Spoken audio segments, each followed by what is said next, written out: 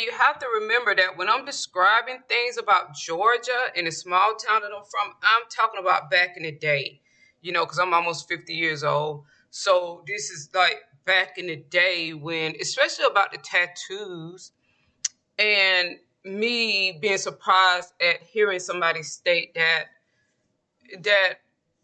it traditionally it would be the rednecks is what they called them that would not like tattoos. And where I'm from in a small town, that may be what it is up north, but where I'm from in a small town, they will be the one that will be having the tattoos. Because remember back in the day in Georgia, especially small town Georgia, this is what the MO was. This was what was the norm.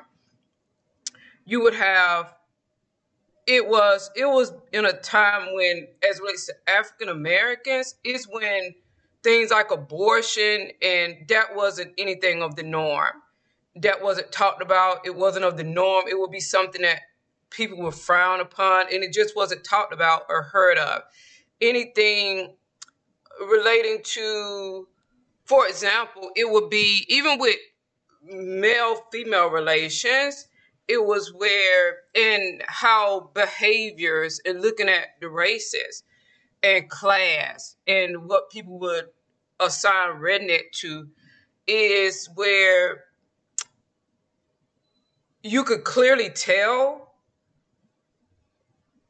And even with the way back then that African Americans were being raised in that small town, or the example that was said, it was where they, especially women, where they're not all of them, but most of them, it was where a a code of conduct or behaviorism or mannerism, because we're talking about back in the day. So even if you were African American and you saw someone that was white American that one would classify as a redneck, that would be based on their social class. Everybody knew that, and the one that would be classified as the redneck knew it, what their social class was, and the African American that would be looking at them and being a witness to their behavior knew what their social class was and things like that. And in behaviorism and mannerism wise. And it was something usually that you were taught to stay away from, or that it was negative, and those types of things. I remember when I was younger and I lived in Georgia on Friday night, it was on Friday night or Saturday nights, they would all be at the Dairy Queen Park. And if you go down there, it was like being rowdy in their pickup trucks, making noise, loud music. And that's where they would gather at and things like that. And those would be what one would consider rednecks. And they knew what we were. They knew what we were. We knew what they were. And it was about class and things like that.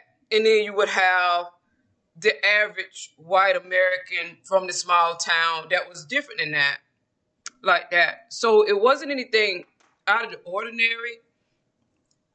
And with African Americans, with Georgia being the Bible Belt of the South, and I'm from a small town in Georgia, and it's Baptist. Georgia's Baptist is where with the African Americans back then, not all of them, but most of them, it was, especially the girls, and how the guys, the men were raised, the boys were raised, African American boys, the men, holding your door open for you, tilting their hat if a woman passes by, excuse me, open your door and things like that, being very respectful. And you had that from African Americans, because it was more this Southern culture than race. You had that from African Americans that were being raised correctly, and you had that from white Americans that were being raised correctly. And then you would have rowdy white people that people would classify as rednecks, and there was a distinction.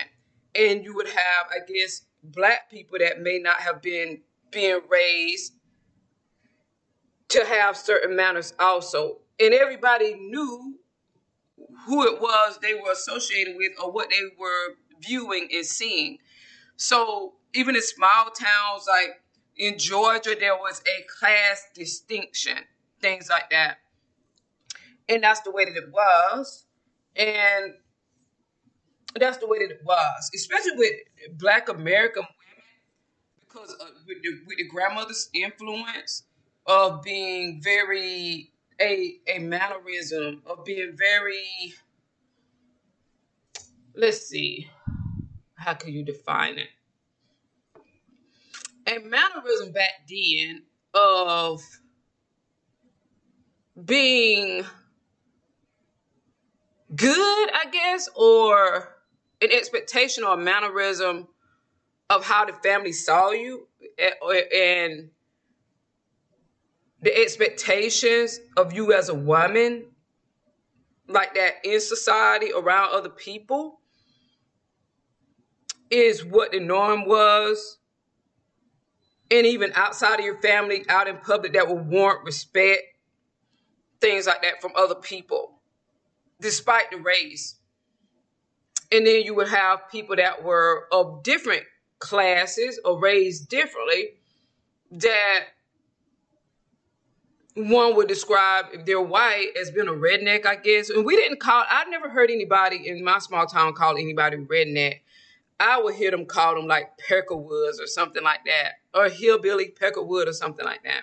I never heard anybody say redneck. I guess redneck could be what they're called, but it could be more of a northern term for people, for white people that are poor, like that. So, or that had certain types of mannerism. So that's what it was.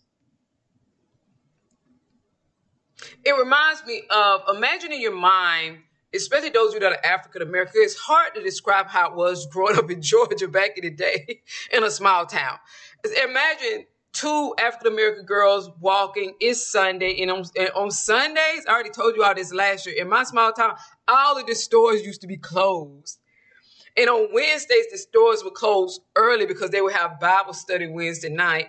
On Sunday, everything would be closed. I forgot if it was closed until 12 or did it close at 12? I forgot. Or was it closed all day?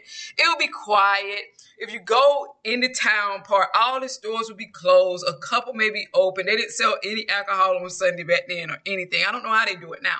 Now imagine this. You're African American, you and your sister, or you and your African American friend, two women walking, through town or whatever, and then you see two redneck guys, quotation marks, and how they behave. And that back then, the two African American girls would have looked at one another and giggled and been accustomed to that. That's their behavior.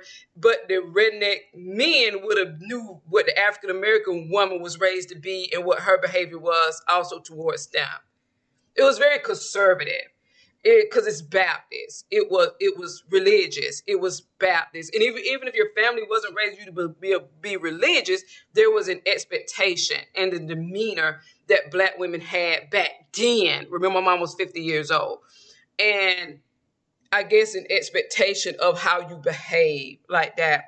And then you were able to see how other people were behaving, despite the race, and your parents or your grandparent or whoever will point that out, that is not correct behavior, or that is not what you're going to be associating yourself with, like that. So it was like that back in the day, and a very more of a conservative way, a conservative expectation, a conservative demeanor as it relates to your behavior, like that, your mannerism, and those types of things.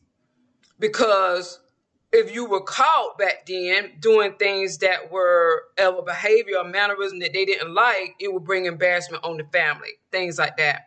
And then you had people that behave in certain ways all the time, and they would get the labels of redneck, quotation marks, or things like that. Or whatever you would call a Black person that's behaving exactly like the redneck white person, how they're behaving. Those type of things. So that's the way that it was in small town Georgia. Very different growing up. Most definitely not like the North. I don't know how they grew up. I'm from Georgia. I don't know how it was for them. So it was very different for us. I am Georgia. I'm Southern through and through, like that. And I'm conservative, you all know that, and not by any type of changing size or somebody teaching me or training me. I'm conservative based on my mindset, the way I think, as it relates to how I feel and have always felt about certain issues. I like coming on reading things that I find online because I'm trying to get accustomed to other people's viewpoint and opinions and mindsets and way of looking at life and comparing it with mine, see where I can expand or see where I stay steadfast in what I believe and what I feel to be right and correct for me specifically. So I like doing that because I feel that I feel that means that I'm open-minded. I'm willing to check out or look at other people's views. That doesn't mean I will take them and carry them as my own, because I'm going to do what has worked for me.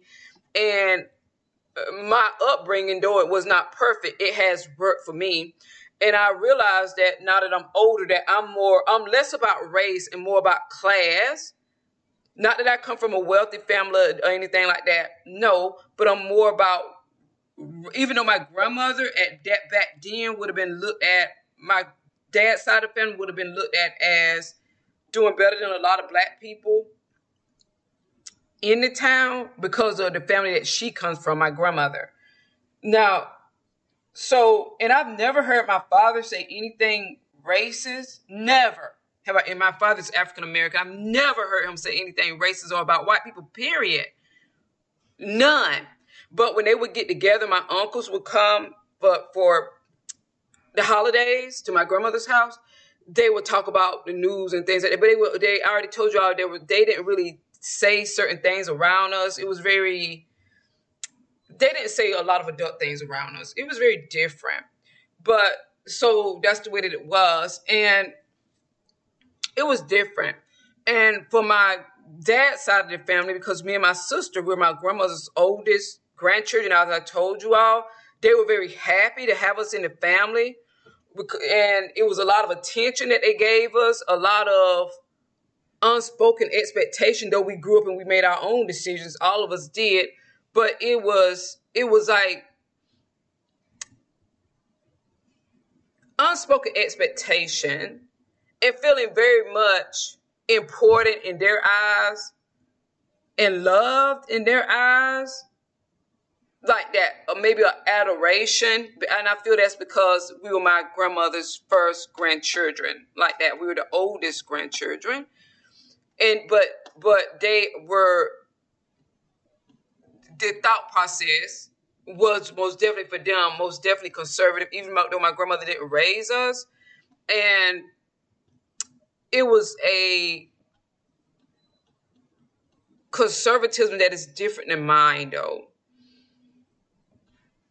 Because I express my viewpoints that are quite different and quite conservative. And they weren't really, I communicate my viewpoints. They weren't really communicating and telling you what to believe or what to think. It was just what was demonstrated in the unspoken expectations that would let you know what they were in alignment with to a certain extent. Though that could have just been an expected behavior or an expected mannerism as it relates to the family in general, that would be perceived as conservative. Like that, especially with, on my grandmother's side of the family, not really wanting to intermingling with the people in the town and friendships and things like that, staying to oneself, staying around family. All of them going to my grandmother sending my uncles all to the same black university. And even my cousins that are guys, just sent them also. It was like the family tradition is what it was. And that goes alongside conservatism, and like that. And with my grandmother most definitely being Baptist, and there definitely being an expectation like that, and high value placed on family, what it was also. Because I feel like me and my sister, most definitely, my oldest sister, were, and still are, it's like, for them is everything, because it's the first grandchildren in the family. So I guess that made them happy. Like that. It made them happy. And those types of things. And a lot of people get the wrong idea about the South, about small towns from the South, or because they want to get it, or it's what they want to believe without having visited the South or grown up in the South or lived in the South. But that because the way that I was raised, it was where a lot of people like to look at it as white people are being horrible towards black people. That could be. It depends on how you was raised. I was raised to feel equal or the same or even better than, because it was about class. If they were considered to be this, that, and the other, you would look at yourself as better than them no matter what they thought. And they were quite humble because they could tell the difference also. Now, and then looking at yourself as equal too, I guess it's how you were raised. I guess it's how your parents were raising you, what they were demonstrating to you, their own confidence, and those types of things. And I guess that's going to be different for everybody. Or hell, maybe I was in a different down paradigm.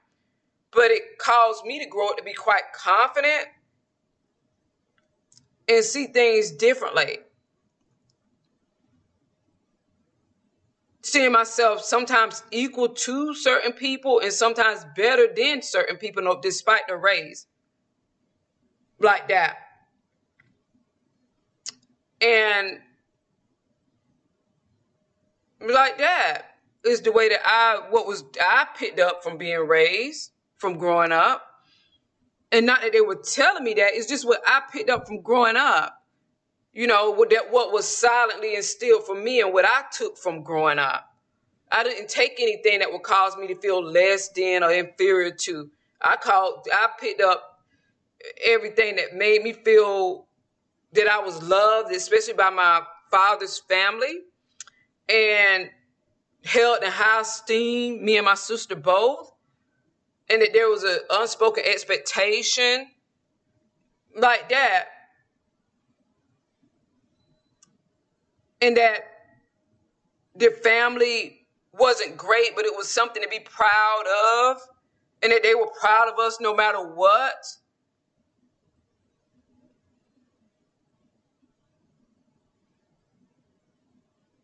And because not being able to affiliate or associate with a lot of people, black or white, is where, especially with my aunt, my daddy's youngest sister, she's the only girl out of the 5 children, and she's the youngest of my grandmother's children. She really didn't want us associating with anyone in the town, only at home, and that's it for me and my sister.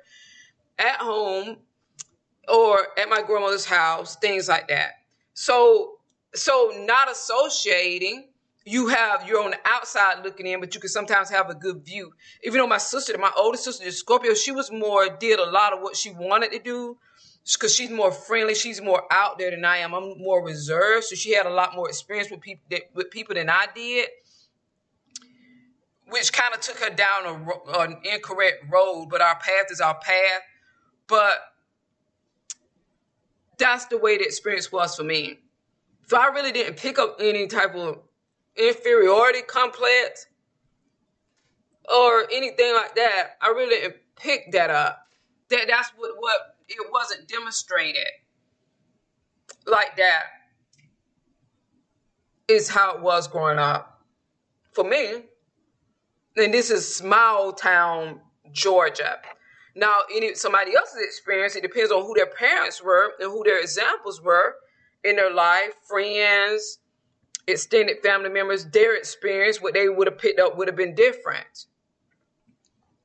But what I picked up has made me the person that I am.